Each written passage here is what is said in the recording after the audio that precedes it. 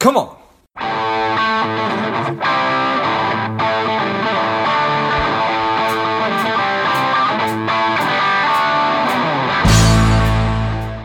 Welcome to Money Savage, a savage approach to personal finance. This is George Grumbacher, and the time is right. Welcome to today's guest, strong and powerful Kelly Erb. Kelly, are you ready to do this?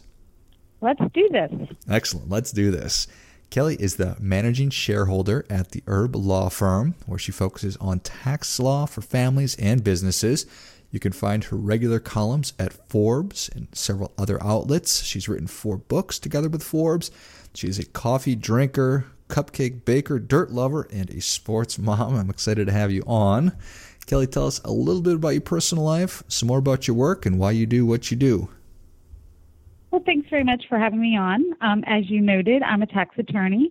I've actually been practicing for a bit now. I got my start doing estate planning, and from that kind of morphed into more international and family planning, which is pretty fun stuff.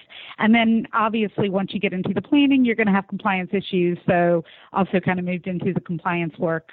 And as I was doing that, I had the opportunity to write a little bit. I've always loved to write, and I started writing kind of mostly updates for my clients, like what they needed to know, the stuff that was really important, and was noticed by Forbes, which was nice, and they asked if I had an interest in writing with them, and I did. So I freelanced with them for a few years.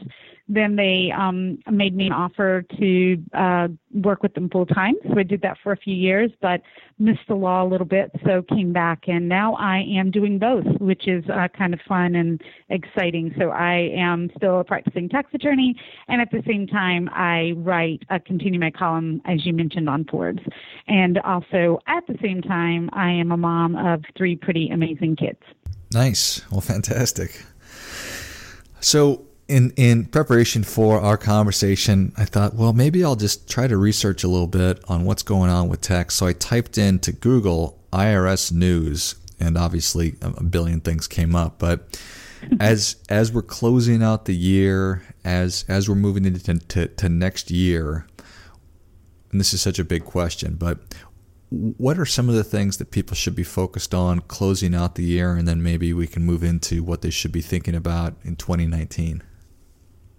I think the most important thing to understand is that tax reform is making a lot of changes that folks really need to be on top of. I think we've all kind of, we all know the things we're supposed to do at the end of the year to get ready to file our returns for the next year. But I think this year is going to be a little bit different. I think that folks are going to be surprised at what the changes mean for them. So I think probably the number one thing that people need to do is stay informed. Like, be aware. Don't kind of think that you'll figure it all out in April. The IRS has already issued a lot of guidance about making withholding estimates, making sure that your withholding is where it should be. They have a withholding calculator on the IRS website, so you can just go on to the website and figure out if you're withholding enough.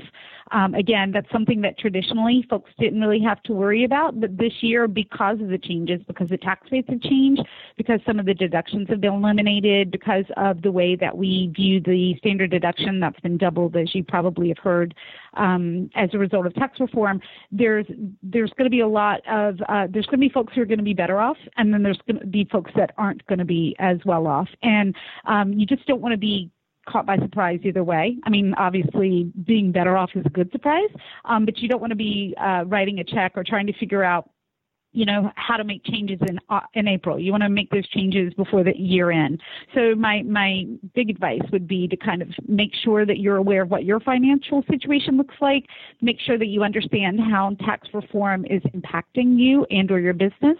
And if you don't know, or you're not inclined, you're really not interested, make friends with someone who does. So know a good accountant, know a good tax pro, know a good tax attorney who can kind of steer you in the right direction so that, again, you're not caught by surprise in April. Got it.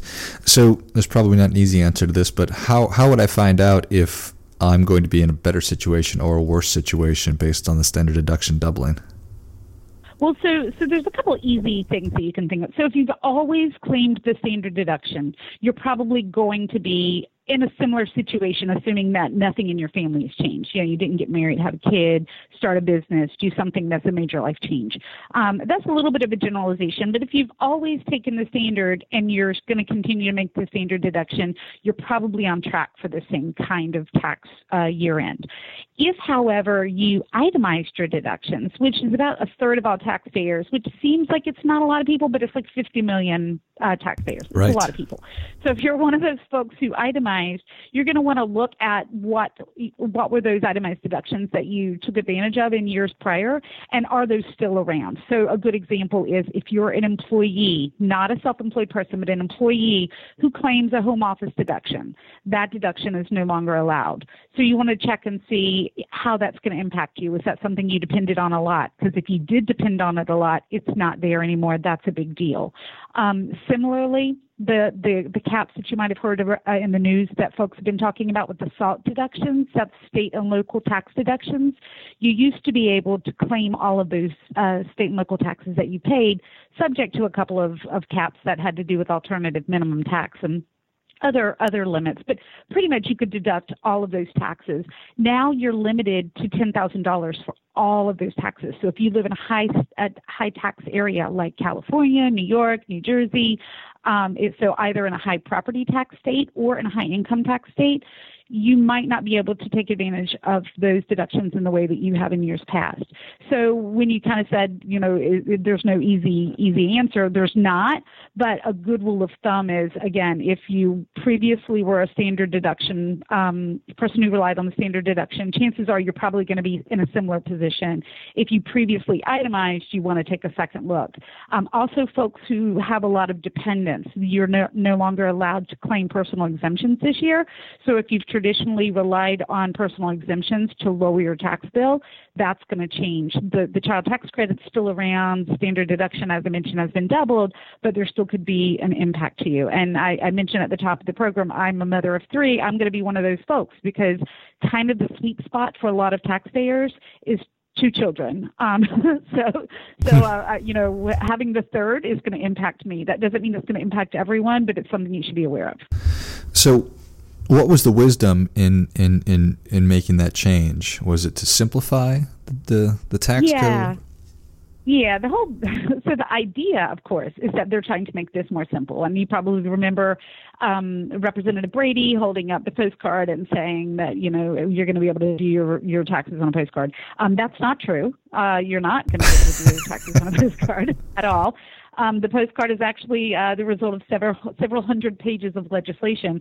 But it depends on who you are. I get asked a lot, like, well, isn't this more simple? It's going to be more simple for some people. So traditionally, if you were somebody who itemized your deductions but just barely, now it might make more sense for you to claim the standard deductions. You don't have to do all the extra math. You have a more simple return. So that's good for you. But if you're anybody who is, again, a self-employed person, there's a lot of changes that have gone on with respect to how we treat pass-through businesses, so Schedule Cs, folks who have LLCs, partnerships, S corporations. There's a new formula for those folks. If you are one of those folks who are impacted by the limiting of the deductions or the elimination of certain deductions, it's going to be more complicated for you. If you're a single person who's a W-2 employee and always claim the standard deduction, then maybe you're one of those people that's easier for. So it kind of depends on who you are. They were trying to simplify it, but Scorsese says simple is hard. Simple is very, very hard. I think that the Congress and taxpayers are figuring that out this year. And then on top of all of this, like to even make it less simple, the tax reform for individuals, not for businesses, is actually only temporary. We only get these provisions that are in effect right now for 7 years. So after 7 years, if nothing changes, it all goes back to the way it was before, making it even more complicated. Gotta love a moving target, Kelly. Exactly. Okay. So that's good stuff to keep in mind. How about being proactive moving forward? Again, I would make friends with a tax preparer or a tax attorney, because you want somebody that you can bounce questions off of. The worst thing to be in any profession, not just with respect to taxes, but any kind of financial situation, you don't want to be at the end trying to figure out what happened. It's always better to be a couple of steps ahead if you can be. So I would just, find a good tax columnist to read, find a good financial service provider that you can talk to, and make sure you're doing the right things. There are a lot of self-help things you can do as well. Again, IRS's website is pretty good. You can go to the IRS website. They can tell you, you can plug in your information, see what your withholding should look like if it's not looking like that. The forms for making the changes are also on the IRS website.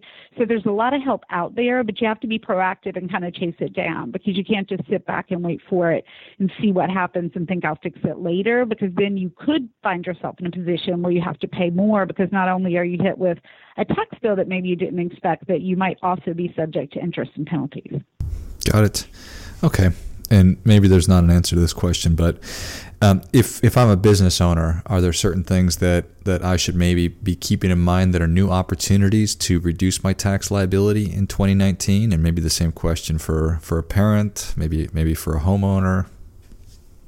Well, on the business side, there's actually a lot to do. I will say that for the most part, depending on your profession, for the most part, the tax reform bill is pretty business friendly.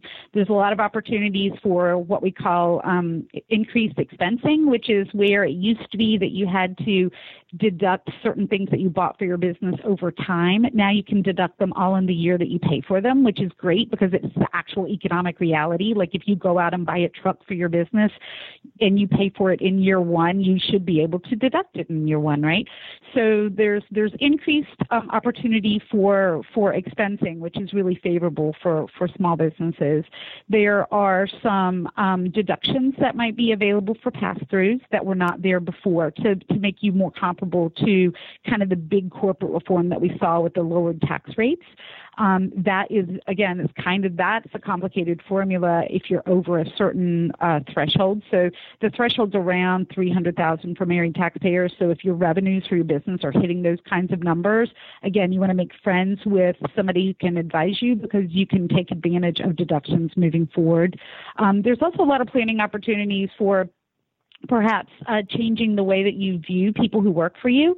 So one of the things that I mentioned before is that employees, there are certain kinds of expenses that you're not going to be able to write off anymore. So the unreimbursed job expenses for employees, that's gone. So that is not only home office, but dues like union dues, business mileage. There's all kinds of deductions that you used to be able to take advantage of that you can't take advantage of anymore, but self-employed persons can. So if you were thinking to yourself, you know what, I don't love working for somebody else, maybe it's time to go out on my own. Maybe from a tax perspective, it actually makes it it's a good time to go out on your own as well. So you want to start kind of thinking, if you're a business person, like, how am I treating my income right now? What does it mean?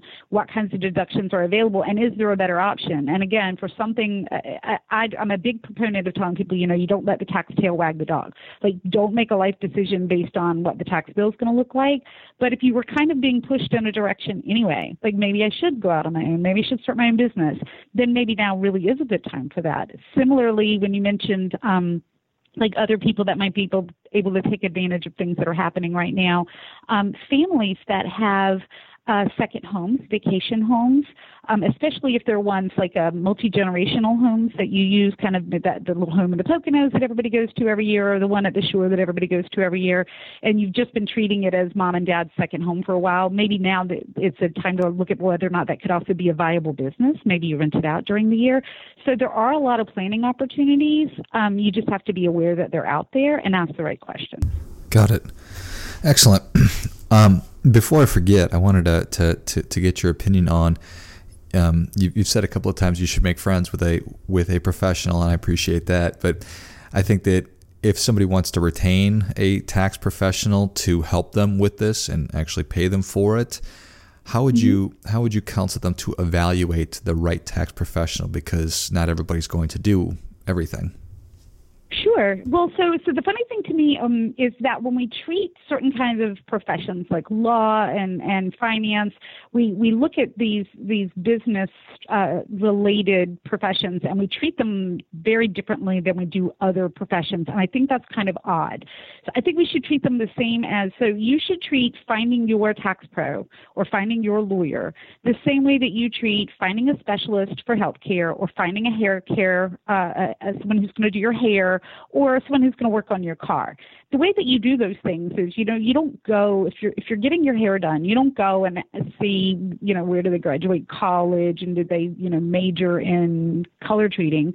You ask your friends, right? That's what you do. You say, I like what your hair looks like. Where do you go? Oh, I understand that you had some work done in your car. It looks really great. Who do you go to? I have this pain in my foot. I need to see a foot doctor. I know my friend had an issue with her running last year and she went to this great doctor who fixed her up. I need to ask her who that was. So I think the very first question is, you shouldn't be afraid to talk to your friends about who they use, because I think sometimes when it comes to money, we tend to be in business. We tend to be really, really secretive, and I don't think that's the right approach. So ask your friends, like, do you have an accountant? Do you use somebody to do your taxes? Do you like them? And so that's the first step. And then you interview that person, right? You call them up and you ask them questions and you see if it's a good fit. And again, I'm kind of wary of, the kind of advice that suggests that you should ask lots and lots of questions to make sure someone is qualified. Because I agree with that advice first, like you should definitely make sure that the person is qualified to give you advice. But more importantly, some of the things we were talking about before, like, buying a home or your children, like these life decisions that you make that impact your finances, you want to feel comfortable talking about those things with somebody. So when you're interviewing someone about whether or not they're a potential fit for you, you want to make sure that you like them and that they listen to you and that you feel comfortable telling them things. Because, for example, if you were contemplating a divorce or you were going out on your own or you were contemplating any kind of big life change and you want to know what's the tax impact of that to me, you need to be able to pick up the phone and call someone and say, listen, you know what? I've thought about this. I've been in the same job for 20 years. I'm going to start my own business. What does that mean on the tax side? So you need somebody that you can feel comfortable asking those kinds of questions to, and feel comfortable that they'll respond to you in a way that makes sense to you too. Because you don't want someone who's going to talk over you. At the same time, you obviously don't want someone who's going to talk down to you. So it's largely personality and circumstance driven. And so I think, you ask questions of folks that you get recommendations, and then you interview. I think that makes a lot of sense. Perfect. Well, Kelly, Savage Nation is ready for your difference-making tip. What do you have for them? Well, I think the thing when it comes to taxes is people get really scared and they kind of clam up. And I will say that on the compliance side, most of the folks who walk through my door that are in trouble because they were too scared to ask the right questions. So my big tip is that, even when it comes to taxes and even when it comes to IRS, it's all fixable. Like, I think that folks assume that they've done something terrible if they don't file 1 year, now they're in a hole. It's all fixable. Don't run from it. Don't be scared of it. Kind of, you want to encounter it head on. You want to say, you know what, I've screwed this up somehow, but I'm going to fix it, and I'm going to find someone to help me maybe, or I'm going to fix it myself, but I'm not going to keep running from it. Because again, on the tax side, I think that most of our fear comes from this unknown. So I think being able to say, this is totally fixable, I got this, just makes a huge, huge difference in the way that you kind of approach not only just taxes, but finances moving forward. Well, I think that is definitely great stuff, and that certainly gets a come on. And 100%, the IRS, it's got a scary name, and their logo is kind of scary too. So I think that's great advice. Yeah, the eagle is a little daunting, I think. Come on. Well, Kelly, thank you so much for coming on. Where can Savage Nation learn more about you? Well, I'm pretty easy to find on social. On almost all social media, my tag is Tax Girl. So you can find me on Twitter at Tax Girl. You can find me on Facebook at Tax Girl, LinkedIn at Tax Girl. So that's probably the easiest way to find me, or just put Tax Girl in Google, and hopefully I pop up. I write for Forbes. I have my own site at taxgirl.com, and I'm pretty easy to find. Perfect. Well, Savage Nation, if you enjoyed this as much as I did, show Kelly your appreciation and share today's show with a friend who also appreciates good ideas. Go to taxgirl.com, follow her on Twitter, Facebook, and LinkedIn. Thank you again, Kelly. Thanks very much for having me. And until next time, keep fighting the good fight because we are all in this together. What's up, Savage Nation? Please support the show by subscribing, leave us a review, and definitely feel free to share us with somebody you think would like it. Come on!